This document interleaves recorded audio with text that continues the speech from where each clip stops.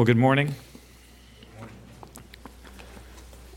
It's sweet to be together as we kick off our new sermon series through the book of Exodus. And we will kick that off by looking back at the book of Genesis. So imagine God had made you the leader of over 2 million refugees who had come out of Egyptian slavery. You're on the brink of entering the land that God had promised to your forefathers. The people that you are leading there have just gotten word that you're not going into a land that is empty, but it's occupied. And it's occupied by people who are described as giants. They're idol worshipers. They're immoral beyond description. And they must be conquered before you can take possession of the land. Also think that you are aware that your death is soon coming. And thus, you yourself will not be able to lead this people into the conquest of that land. And so my question to you is, if you're in that situation, how do you instill confidence in the 2 million people that you're leading? How do you encourage them to trust in the promises of God? How do you encourage them to move forward in obedience? How do you encourage them to remain morally and spiritually pure along the way? Well, as you think about what approach you would take, let me share with you the approach that Moses took. Moses' approach was to write the first 5 books of the Bible. The first 5 books, also known as the Pentateuch, Penta 5, the other word translated as scrolls, so 5 scrolls, 5 books, the first 5 books of the Bible. Moses was the one that God had appointed to lead his people, Israel, out of slavery in Egypt. For 40 years, they wandered in the wilderness, oftentimes grumbling and even threatening to mutiny and return back to the land of slavery, Egypt. And finally, they're on the verge of entering this land that God had promised. And because Moses had been disobedient in striking a rock, which we will read about, God told him that he could not enter the land. In fact, except for Joshua, who was Moses' successor, and Caleb, the whole adult generation who had been exiled from Egypt would die in the wilderness. And before he died, Moses had this overwhelming task of instilling this new generation a vision, a grand vision that would elicit hope and confidence and trust. And he chose to instill that grand vision by writing the first 5 books of the Bible, to keep their focus on who God was and what God had done. The act of remembering God's past faithfulness would instill courage to trust him in future uncertainty. And so this morning, we're standing on the brink of a sermon series through this book that will take us through most of 2023. There's much that happens in the book of Exodus. There's the slavery in Egypt. There are plagues. There's the parting of the Red Sea. There's the giving of the 10 Commandments. There's the crafting of the idol, the golden calf. There's the wandering in the wilderness. There's the building of the tabernacle. I'm helped by what one commentator said. He said, Exodus isn't just some journalistic, dispassionate, objective account of events telling us history about what happened. To be clear, it is an objective account of events telling us historically what happened, but it's more than that. Exodus was written primarily to teach us what God is like and how we live with the knowledge of God. To put another way, this book, the book of Exodus, like all of the Bible, is an argument to God's people that God is worthy of our worship. Moses will seek to convince you week in and week out that God is worthy of your worship. The big theme that we're going to come back to again and again this year is that Exodus is really the fulfillment of God's promise that he would make Abram's descendants a great nation. God's work of creating a people in Genesis leads to God's work of preserving a people in Exodus. The two go together. The desire that God had in Genesis at the beginning of creation, of seeing the earth filled with his glory, it continues in Exodus.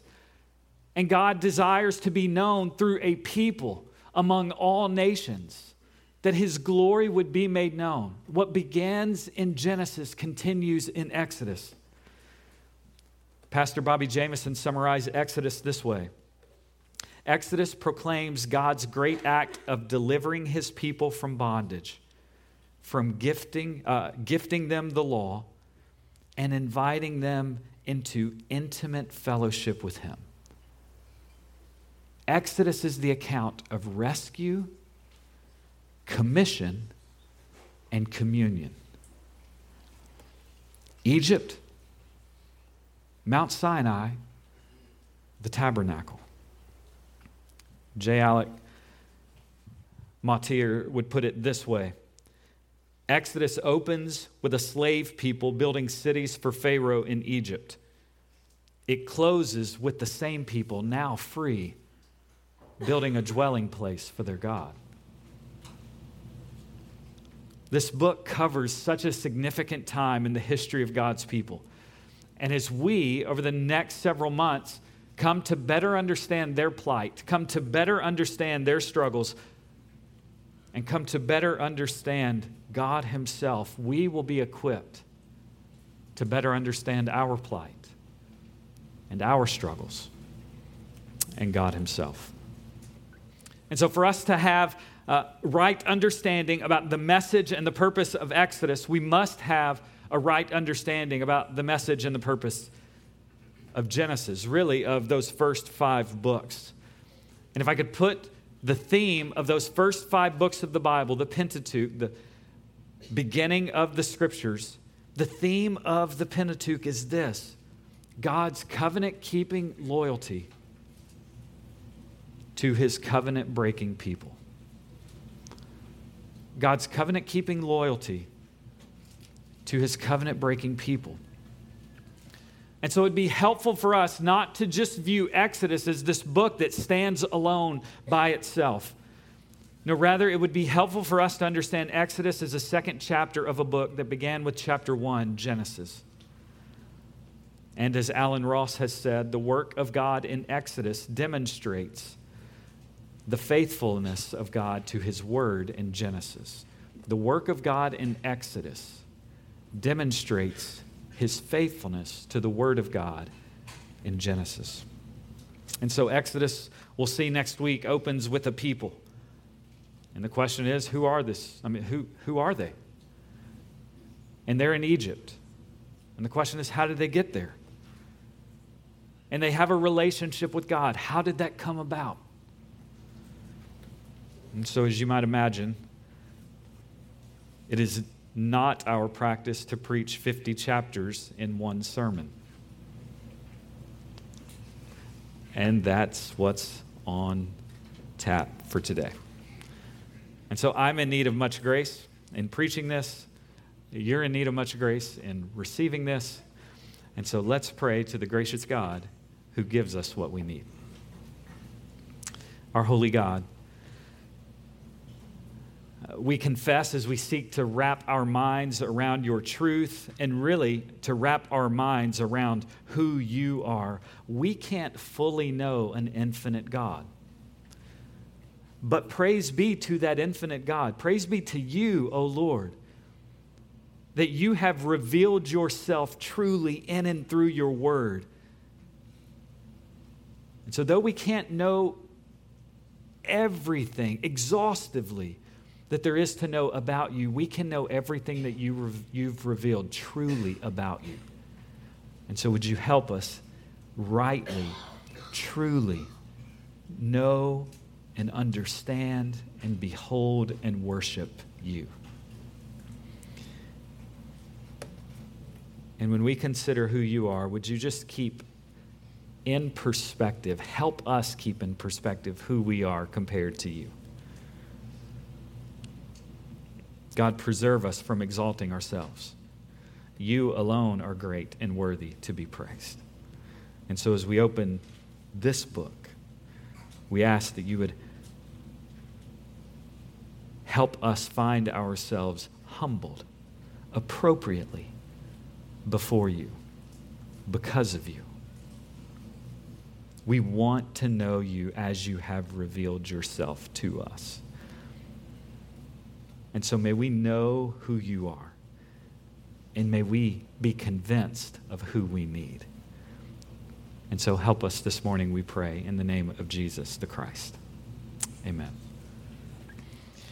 If you have your Bibles, I would invite you to open them to Genesis chapter 1. I would also just encourage you, you will be flipping a lot this morning, or you can follow along on the screens. And it's fitting that we begin here in Genesis. In understanding Exodus, it's fitting that we begin in the beginning. The origins of all of this. The origins of all of this except for God. Most scholars are going to divide Genesis along really two lines. The first line is chapters 1 through 11 that would cover the early history of the earth. And then the second line would be chapters 12 through 50, covering the history of the patriarchs, the founding fathers of the people of Israel. The first, chapters 1 through 11, covers somewhere around 2,000 years. The back half, the last 38 chapters, covering less than 300 years. As commentator John Walton put it, Genesis 1 through 11 establishes the need for a covenant God would make with humanity. And Genesis 12 through 50 is the formation of that covenant.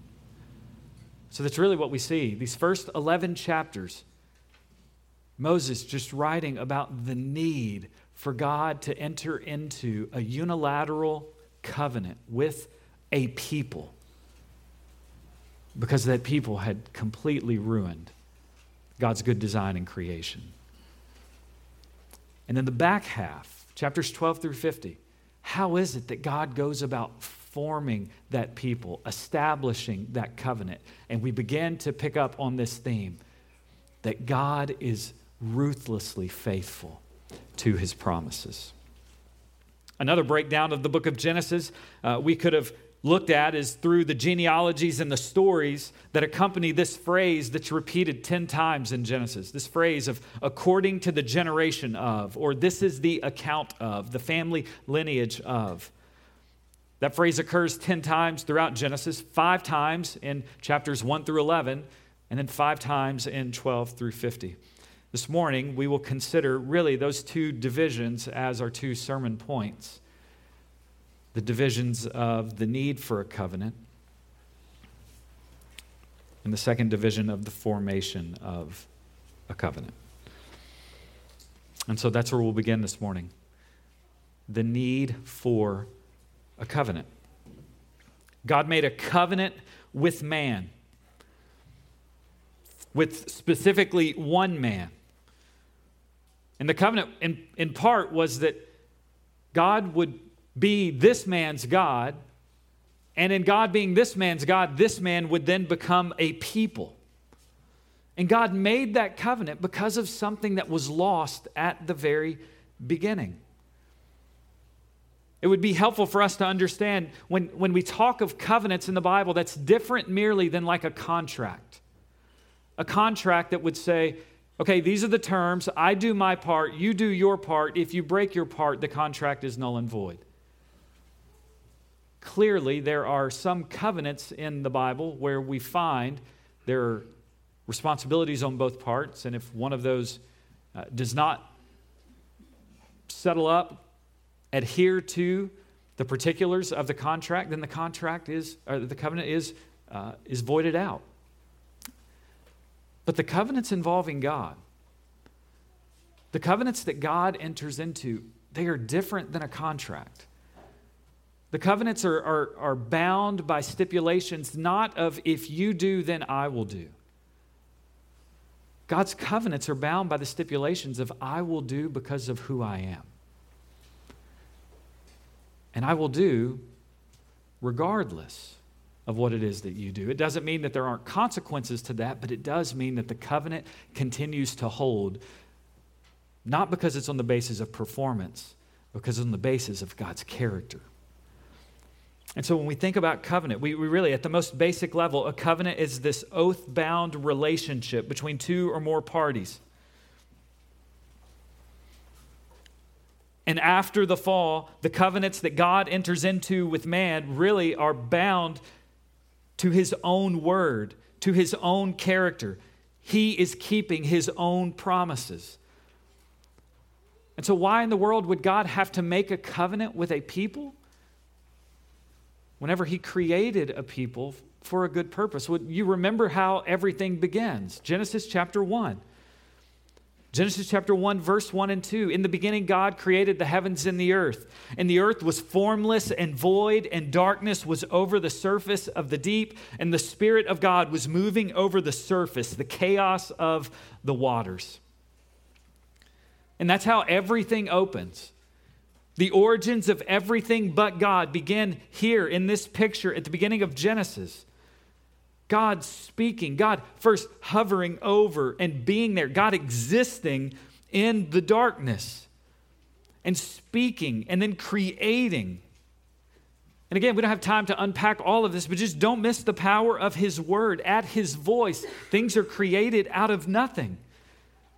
And so the Bible opens up, and we're not debating as to whether or not there is a God. No, we're brought face to face with this eternal God who has always been. And the rest of Genesis 1 just begins to unpack the significance of his creation. And it does so by focusing really on two aspects: the land and people. People being the crown of his creation. And what we see God do in that first week, land and people, that theme is just going to carry all throughout the Bible. Dominion and dynasty, land and lineage, place and people. And the question is, why in the world would God create? It wasn't because he was lacking in something. So why does God create? And then we're given the answer in Genesis chapter 1, verses 26 through 28. Then God said, as he creates the crown of his creation, let us make man in our image, according to our likeness, and let them rule over the fish of the sea and over the birds of the sky and over the cattle and over all the earth and over every creeping thing that creeps on the earth. God created man in his own image. In the image of God, he created him. Male and female, he created them. And so God has created, he stamped his image upon this creation. And in verse 28, God blessed them. Again, another theme that will run massive throughout the first 5 books of the Bible. The blessing of God. Oh, what a good thing to receive the blessing of God. And what a woeful thing to be cursed by God. God blessed them, and God said to them, be fruitful and multiply and fill the earth and subdue it and rule over the fish of the sea and over the birds of the sky and over every living thing that moves on the earth. Why in the world does God begin and create a place and a people, a land and a lineage? Why does he do this? So that the land would be covered with the crown of his creation, implying that those who are bearing the image of God in a unique way, those who are worshiping the God whom they were created by and created for, so that they would fill the earth. And as they filled the earth, his glory and his renown would be lifted and exalted high in a way that isn't merely captured by the majesty of the mountains. He wanted a people who would love him and who would enjoy him and who would live for him. And he wanted them over In all of the earth, all things were created by God and for God. And there's a place for that. And there's a people to walk in intimacy with their God. And then in Genesis chapter 2, what do we find? We find more detail about the gift of gender, about the gift of work, and about the gift of marriage. And all the foundation for all of those things, humanity, gender, marriage, work, they find their foundations here in Genesis 1 and 2. And God's verdict over it all is that it's very good. It's very good. And so perhaps you're here and you're thinking about the sermon series that's awaiting, and you're just going, man, I'm not even convinced that God can move in the circumstances that I'm facing. Moses wants to remind you again and again that this is not, the God of the Christian faith is not kind of like you, just a little bit stronger. Kind of like you, but just a little bit nicer. Kind of like you, but just a little bit more gracious. He's completely other than you. And we're invited to say, God, you, O Lord, are the one in whom I place my trust. And it's into that perfection, all of the very goodness of that creation, that humanity lost paradise.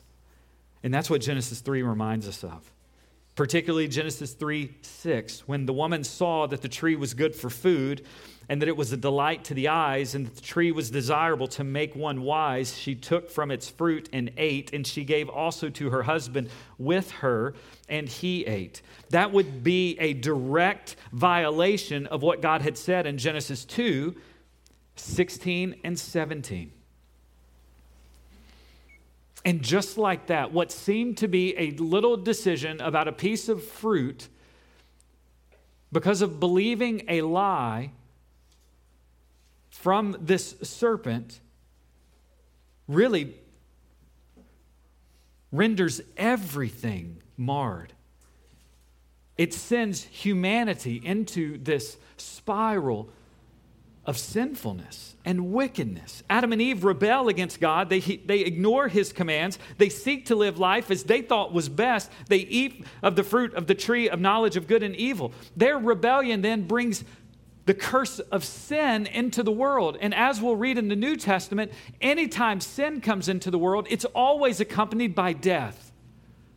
And so this thing that was very good, that was not intended to look like Genesis 3, is beginning to morph and take an image, running its course on its own. And because God is holy and good and just, and because he's the one who both created all things and to whom all created things will give an account, because he's that kind of God, he must punish that which is completely contrary to his character. Not just contrary to his character, but that's an attack on his character. And so he must punish sinners, those who willfully do the opposite of what he has said to do, those who willfully don't do what he has told them to do. And so that's what he does.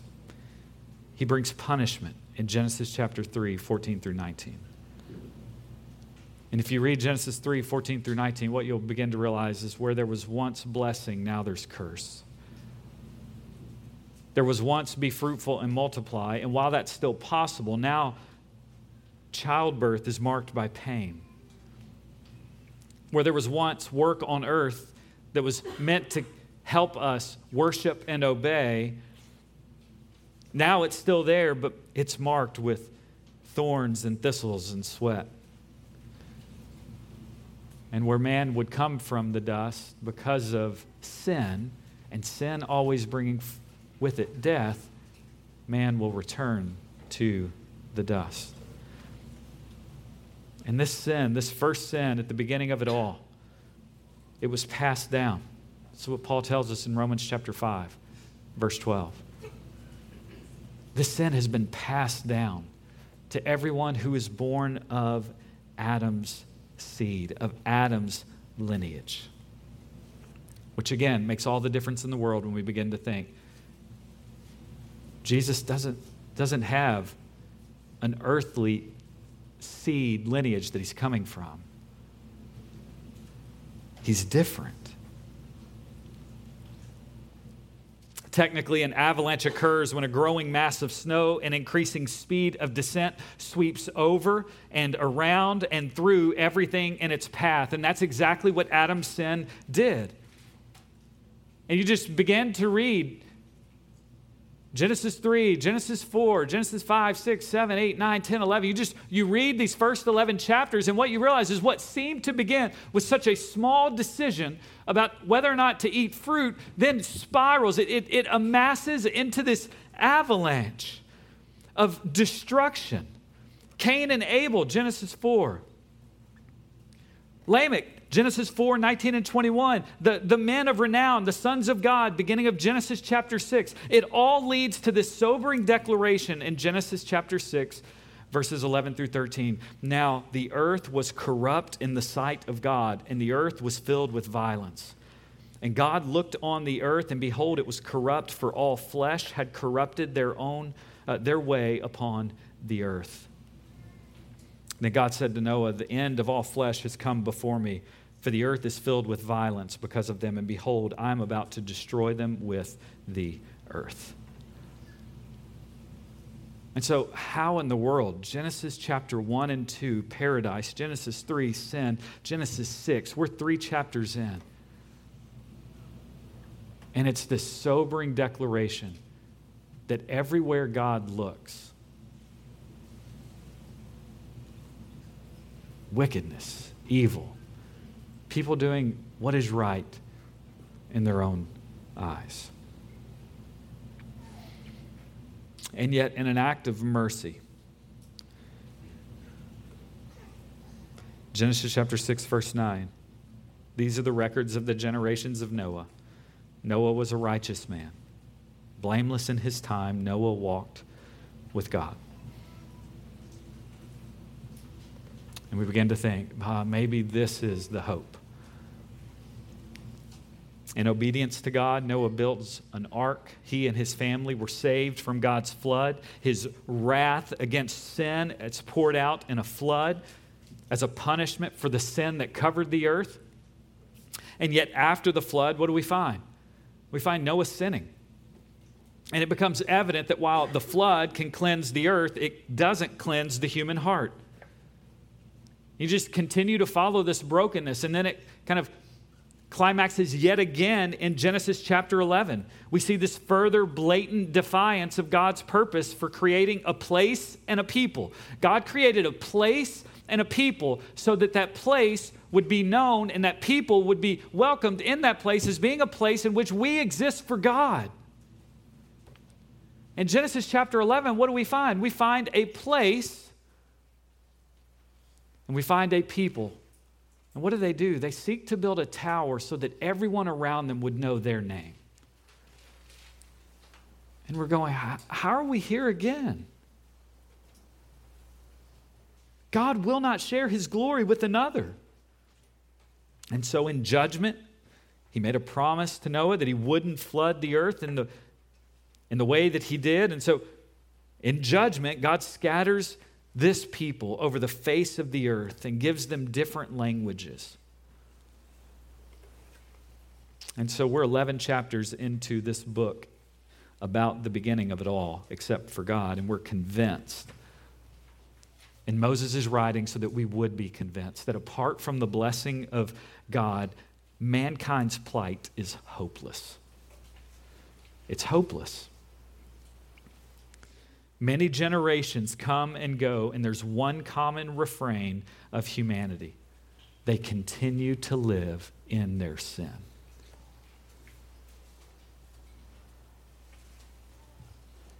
And again, this isn't merely thousands of years removed. I mean, you were born into this lineage. You were born into this kind of nature.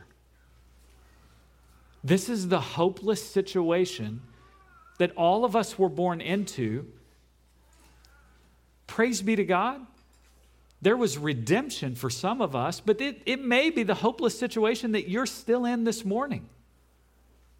I just want you to know, in great kindness and mercy, this has been recorded that you would know God, and you would know His ways, and you would know His character, and you would know His heart, and you would begin to put those things together and see that there is a hope for you that exists outside of yourself to be made right with this God who created you, to whom you will be accountable to.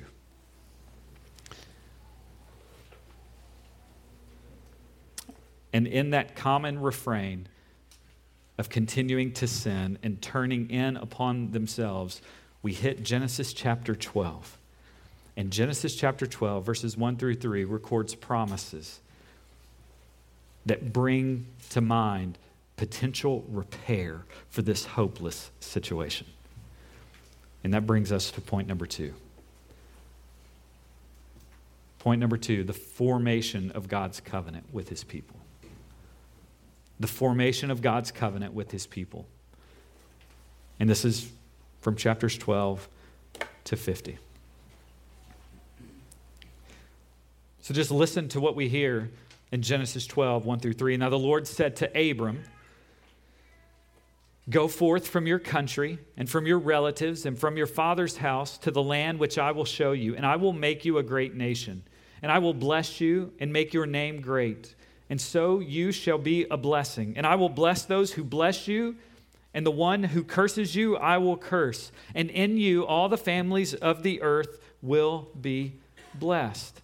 You say, okay, who is Abram? What did Abram do in order to deserve this? And you go back up and you read at the end of chapters 11 and you realize Abram did nothing to deserve this.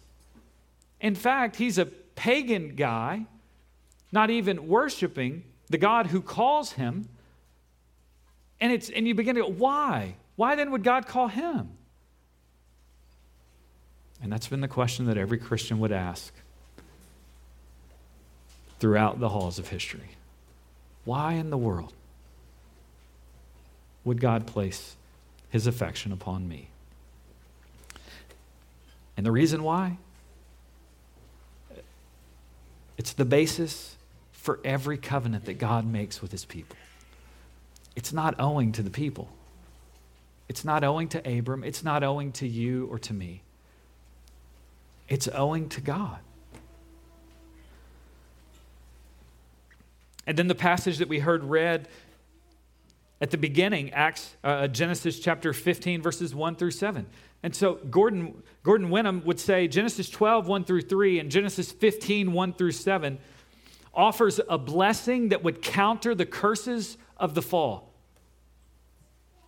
And so with the promise that God makes to this man Abram in Genesis 12, 1 through 3, and Genesis 15, 1 through 7, and then He enacts that covenant in Genesis 17, those promises offer a blessing that would be a counter to the things that are lost in the fall. I mean, just think about the promises that God had made at creation. He promised land, He promised a people, the presence of God, and even being a blessing to the nations. Man was told to be fruitful and to multiply, and God's promise to this man is that at least one nation will. Man was told to subdue the earth, and from Abram would come kings and princes who would rule. God created Adam in a garden, enjoying His presence. Abraham likewise was promised a land whereby he could have intimate relationship with his God. And the covenant that God makes with Abraham wouldn't just benefit Abraham and his descendants, but all the nations of the earth.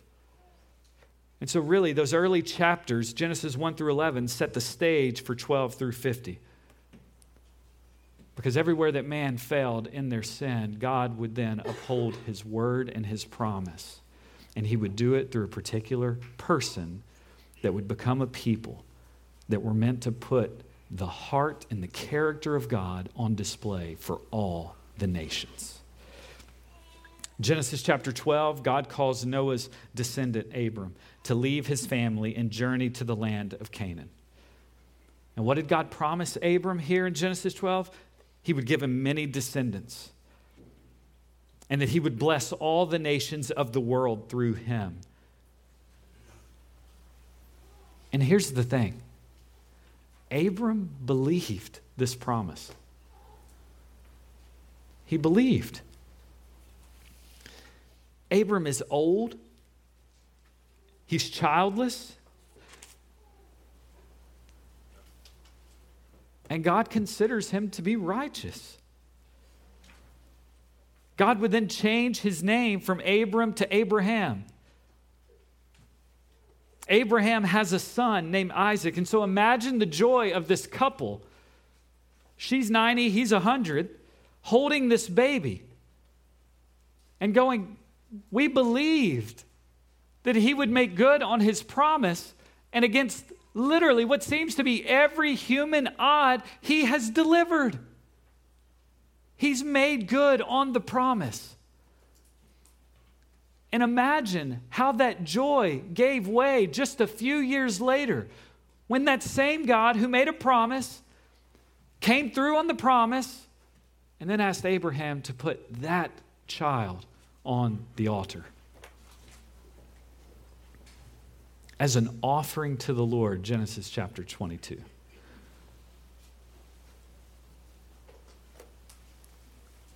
And unfathomable to me that Abraham just says, okay, I'll do it. But then I walk back and I just go, they were barren. There was no human prospect of them having a child, and God was faithful. So why not trust the God who asks you to do anything if he's the God who has shown himself to be able to do everything? And that's what happens. Abraham passes the test. He passes the test. He lays down his son on the altar. In Hebrews 11:19 helps us understand why.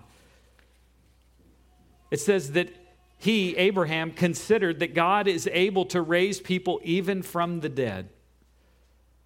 So Abraham, believing this God can do anything, says if God is asking me to sacrifice my son, I'm going to do it because I believe that God can raise him back up from the dead.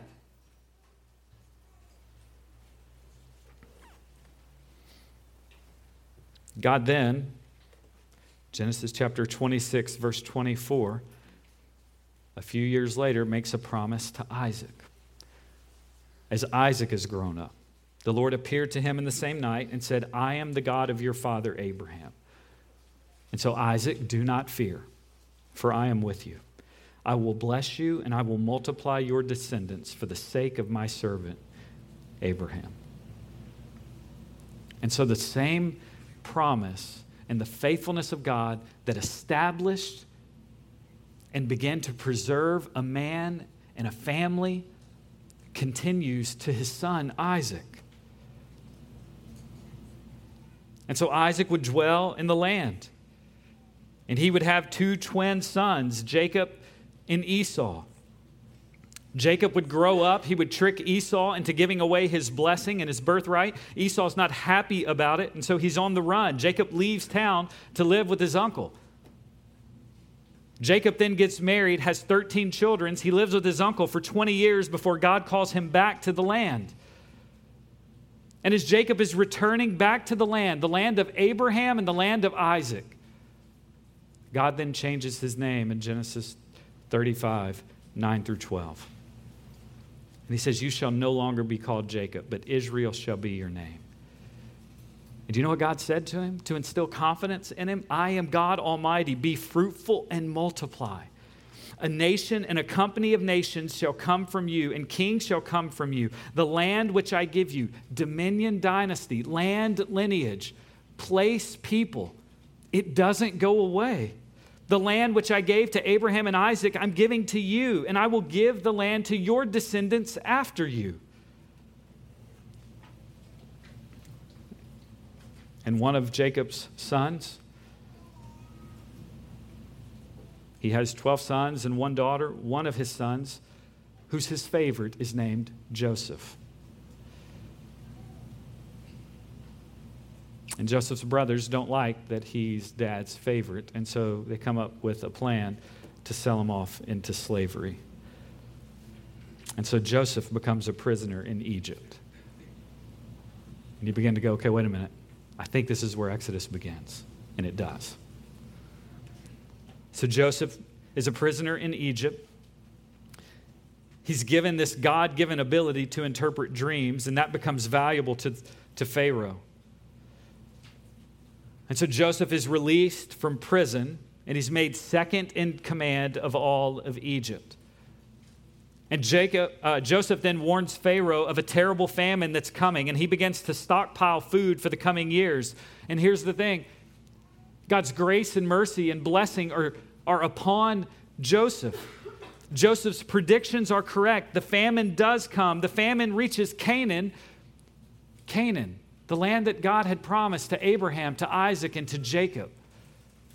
And all of that lineage of people, they're living in Canaan, and there's no food in Canaan. So where do they go? The only place to go to find hope. They travel to Egypt to buy food. It's there in a dramatic scene where they realize who Joseph is and who the brothers are, and then they begin to say, we will die unless you help us. And Joseph helps them. The brothers reconcile. And you say, how in the world do they reconcile? They reconcile because Joseph understands that there's a hand at play. This hidden hand that was orchestrating all of this. It wasn't merely the spiteful hands of the brothers that made this happen. It was the sovereign hand of God who was over it all. That's why he will say in Genesis 50:20 to his brothers, as for you, you meant evil against me, but God meant it for good in order to bring about this present result, what? To preserve many people alive. In particular, God's people. God's people would be preserved through the orchestration using the wicked intent of these brothers to bring about good, to preserve his people. The book of Genesis ends with the death of Joseph. And Joseph's last prediction is that God will bring the children of Israel back to the promised land. They're in Egypt. They have to live in Egypt. And so Joseph makes this promise. This prediction, God will bring the children of Israel back to Canaan.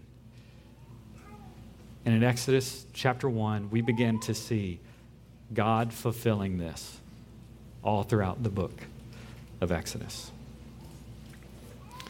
In spite of the great sinfulness, in spite of the great evil, the brokenness in this world, God is keeping his promises. He's accomplishing his purposes, and he is establishing his people.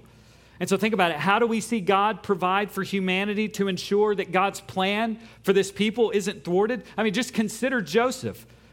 God worked good and saving purposes through Joseph, this beloved son of the father who was mistreated by his brothers, the one who lived righteously in this sinful world, who suffered under the hand of sinners. From humility, he was exalted to this high place. He was able to nourish and save all who would come to him. I mean, that sounds crazy familiar to Jesus. And Genesis gives us many ways in which the Lord provides for his people. He gives them an ark to escape the judgment of waters. He provides a lamb in the thicket. But most clearly, his provision is seen in Genesis 3:15. Back in this curse that he does at the beginning, because of sin, I will put enmity between you and the woman. He's speaking to the serpent, between your seed and her seed. He shall bruise you on the head, and you shall bruise him on the heel. There is the promise of one who will come to crush the serpent. And in Genesis 3, chapter 21, what do we find? We find that their sin, Adam and Eve's sin, leads to God making a covering for their guilt and their shame.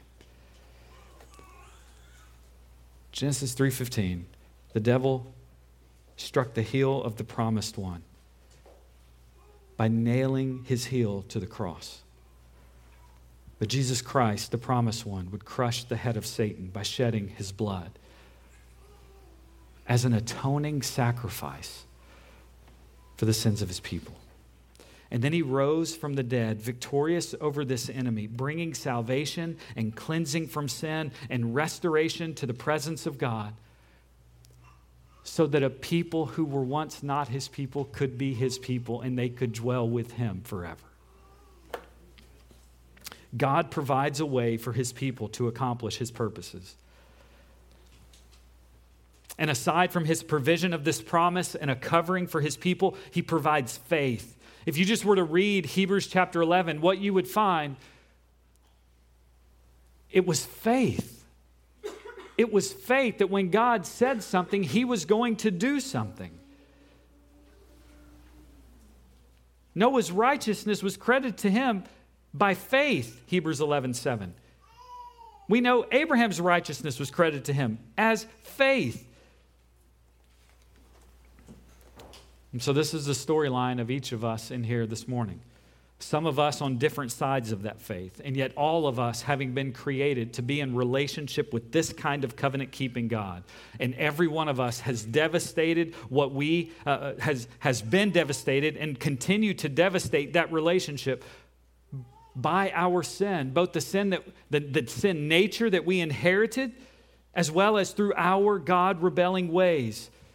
And we stand today from a different perspective than the people of Genesis and Exodus. That they stood looking forward to this one who would come. We stand looking back. And the question is, do you believe, do you accept that the work of Jesus is enough to cover your sin and give you right standing before God? Do you accept that, or do you reject that? Do you accept his sinless life, his death on the cross in the place of any who would turn from their sin and trust in him, and his bodily resurrection 3 days later? Do you accept that that is the work that all other works were pointing to? That that is the ultimate way in which God will address our greatest need? That's the new covenant. So God has always established a covenant to interact and be in relationship with his people. And if you have any desire to be in relationship with God, that doesn't come by, I show up on Sunday, I do good things every now and then. It comes by entering into this new covenant, a covenant not on the basis of what I do, but on the basis of what Jesus has done. And the only way to lay hold of that is through faith, turning from my sin and laying a hold of that work through faith. And the Bible says that any who receive that message, and just be clear, that message is such an affront to modern man and woman who think that they can get there on their own. And the Bible says, turn from your sin, trust in him, and you what you gain today when you do that is not just knowing about this kind of God, but it's belonging to this God who keeps his promises at every turn. And so if you're not a Christian, I just want you to know that there is a place and a people, a real place and a real people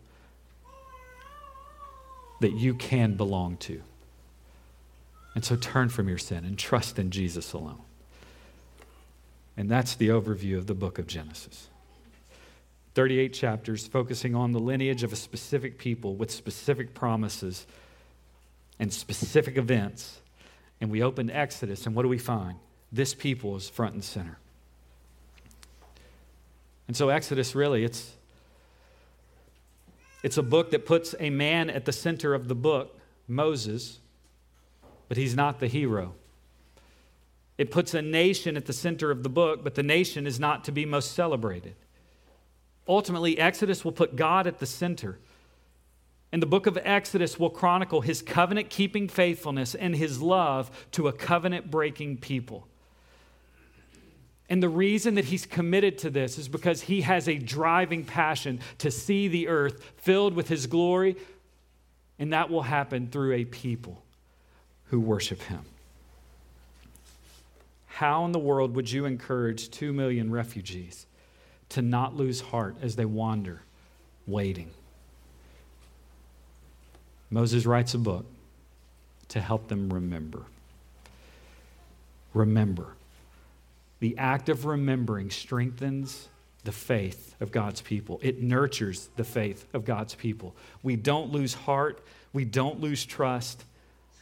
And if you're a Christian this morning, God has given us an act to help us remember, to have our faith strengthened so we don't lose heart and we don't lose hope. And as we look back and remember, we then look forward and have confidence. Not because the days are easy, not because of the goodness and the gifts that you and I have, but because of the faithfulness of this God. The church stands to forever find enjoyment in God's provision for their sin. And one of the ways they do that is through the Lord's Supper.